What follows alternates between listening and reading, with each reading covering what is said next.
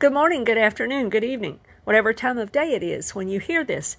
This is Reverend Kay Mortimer with Covenant Truth Ministries, and we are in episode 245 of today's edition of our Bible Bites as we continue reading through God's Holy Word. Today my reading is found in Ezekiel chapter 13 through 15, and so I want to draw out a few points from here. In Ezekiel chapter 13, most all of this chapter deals with God being very angry with people who abused their influential positions. First of all, he starts out with the false prophets, those who are the foolish prophets, he calls them in verse 3, who are following their own spirit and have seen nothing from the Lord, nothing truly from the Lord. They're speaking what they want to say, want to hear, what they want to say, what the people want to hear. They're speaking out of their own heart, out of their own desires, and not sincerely from the Lord, like Jeremiah and Ezekiel and others were doing in that time period, warning the people. They didn't like that, and so they were speaking lies against that. And so God is going to deal with them, and he's bringing that judgment upon them. But I want to read to you verses 3 through 5 here so that we understand this. He says, "Thus says the Lord God, woe to the foolish prophets who follow their own spirit and have seen nothing. O Israel, your prophets are like foxes in the deserts. You have not gone up into the gaps to build a wall for the house of Israel to stand in battle on the day of the Lord." So here God is defining for them their crime. They have led the people astray. They've spoken things that were lies. And he says, and also he held them responsible to go stand in the gap for the people and build a wall for them so that they could stand in the battle of the day of the Lord. What he means there is they've not strengthened the people. They've not stood in the gap and interceded for them. And this is going to come up again in a day or so when we look at Ezekiel chapter 22, because there's another verse about this in there. So God holds influential people, leaders in positions of authority. He holds them responsible for how they lead, but also for how they care for the people, and if they are helping to strengthen them in right ways, to intercede for them, are they even praying for them, that kind of thing. And so he was very, very angry here in this chapter, and he lays out exactly how he's going to deal with that and how he's going to send this stormy wind and great hailstones. And it's interesting because we find these huge hailstones come up again in the judgments that the book of Revelation speaks of. In Revelation chapter 6 through 19, there's areas where it speaks of great hailstones. And in those passages, according to my research, it appears that those could be 125-pound hailstones. I mean, they're nothing to play around with. They're not, golf ball size hail. We're talking about major hail that will be able to kill and wound people severely. And so God is very angry with these prophets. He takes it very seriously, especially when there's positions of leadership or influence over other people. He holds those leaders more responsible than the people that were listening to them. Then he moves on and he talks about, beginning in verse 17, about how he's against the evil women also. And he's talking about how they're doing demonic things, and in doing that, they're leading people astray. He speaks here, in my version, it's translated, how they sew these magic charms on their sleeves and make veils for the heads of the people of every height. This is in verse 18. Notice this. They're doing all of this to hunt souls. Will you hunt the souls of my people and keep yourselves alive? In other words, you think I'm going to let you get by with that? You've hunted my people like they were birds to be killed or to be slaughtered? and you think I'm going to let you get by with this? That's in essence maybe what God is saying, in a sense of paraphrasing that. Then he goes on down in verse 20 and he says, "Therefore thus says the Lord God, Behold, I am against your magic charms by which you hunt souls there like birds."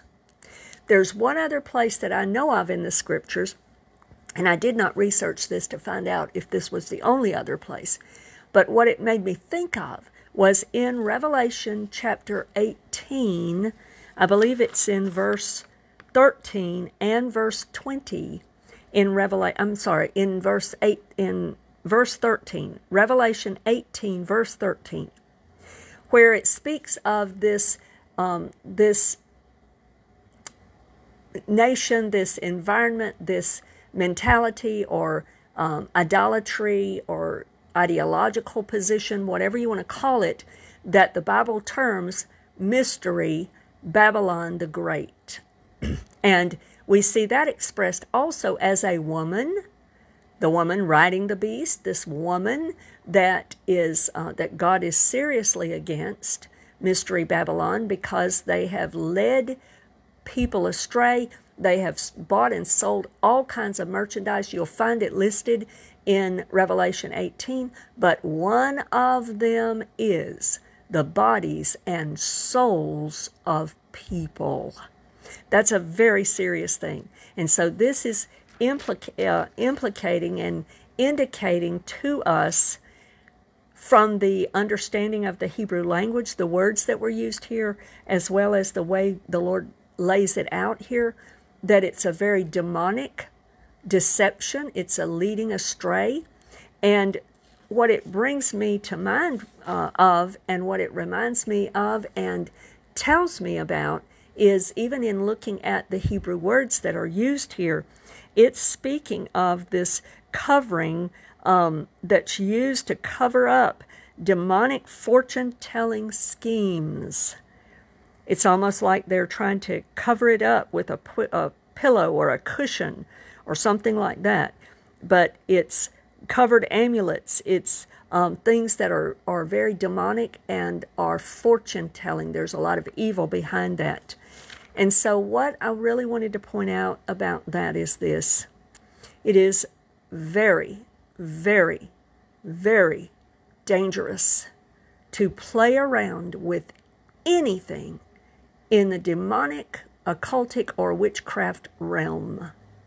And that would include horoscopes, psychics, even games, video games, board games, Ouija board, and Dungeons and Dragons, and all kinds of other things, movies and entertainment, horror movies, things like that, Harry Potter and other things. We don't need to be touching those things. They are very evil, and we must avoid that at all cost. Do not play around with those things, because you do not want to open the door that those can lead to. And I do want to point this out, though, that God is so good that He even promises here that He's going to deal with the people that are leading these people astray and bringing them into bondage, but He's also going to be able to rescue them from that bondage. Now, not everyone will be rescued, but those who are hungry for Him, those who are open, those who really want to be saved, He will rescue them from bondage. I'll give you an example. In the New Testament, in the Gospels, one of the disciples that followed the Lord, one of the female disciples that followed the Lord and that began to love and appreciate what God had done for her, was Mary of Magdala.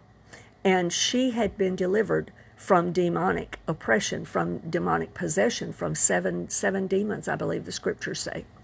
So God can rescue out of that. But the best thing, the best scenario is don't get yourself into it. Don't go there. Don't even toy around or play around with those things, because it's serious, serious danger there. In chapter 14, we don't need to be deceived or be careless as a steward of God's word either. I want to read to you verses 1 through 3, I think it is. Now some of the elders of Israel came to me and sat before me, and the word of the Lord came to me, saying, Son of man, These men have set up their idols in their hearts and put before them that which causes them to stumble into iniquity. Should I let myself be inquired of at all by them?" This reminded me of Jesus' word in Matthew chapter 7, verse 6, when he said, in essence, don't throw my precious words to the dogs. Don't let them trample on them. My precious word is not for those who do not sincerely want to hear it and won't listen to it and will have an impudent heart against it. So what God is saying is he knew their heart. He knew that their heart was not sincere. They did not sincerely want to hear his words. And so God's not going to toy around with that kind of insincerity and so forth. But he did give them a warning. He spoke to them and he dealt with them about their hearts. It's amazing to me in the Old Testament and in the prophets how much God is after us understanding that he has always been concerned about the heart.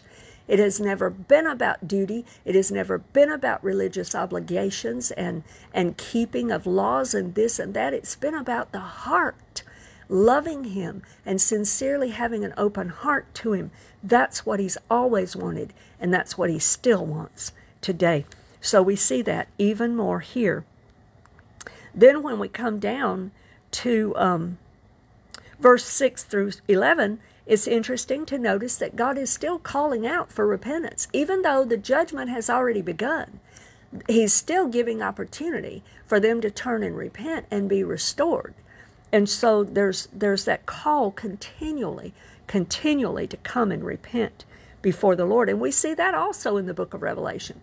Later in the book, once all the judgments and other things begin to be poured out, there's still that opportunity to come and be saved. It's much different, and we'll talk about that when we get to the book of Revelation, Lord willing. But there's still that call. God is always after any who will repent.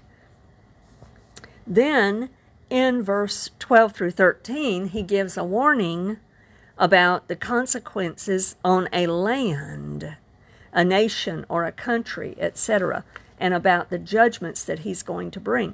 Notice this in verse 14. He says this about this land that continues in persistent unfaithfulness. He says this, he says, even if these three men, Noah, Daniel, and Job, were in it, they would deliver only themselves by their righteousness, says the Lord God.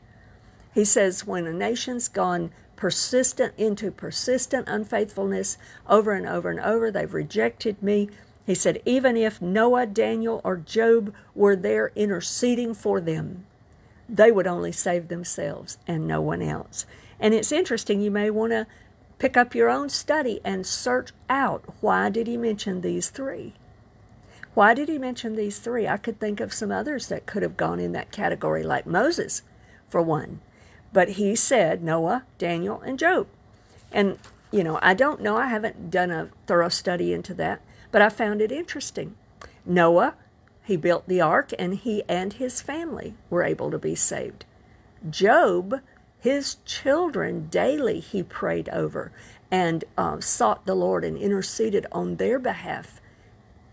And then Daniel, many of his own people, and even the Magi's ancestry thrived and was alive because of Daniel's intervention. You can read about that in Daniel chapter 2, and we will be there probably within a few weeks. I want to also read to you verse 21. For thus says the Lord God, now how much more it shall be when I send my 4 severe judgments on Jerusalem, the sword, famine, and wild beast, and pestilence, to cut off man and beast from it. And I want to just point this out because this is interesting. It's the same 4 that you will find mentioned in Revelation during the time we call the tribulation, Revelation chapter 6 through 19. And there'll be more about that when we get there as well. In verse 22 and following, we see that God always will have a remnant. And in verse 23, we understand again how God has proven over and over that even his judgments are righteous and based in fact. And he says here, you shall know that I have done nothing without cause that I have done in it, says the Lord God. And then finally, chapter 15, a very small, short chapter, but he just establishes again that they have been persistent in unfaithfulness toward him, even though they were his people, and therefore the judgments are justified. I trust that this has been a blessing to you to understand. I know that the prophets are some of the harder books in the scriptures, and they don't always have messages that we like to hear. But the truth that they bring to our attention is very important, and we need to hear those things.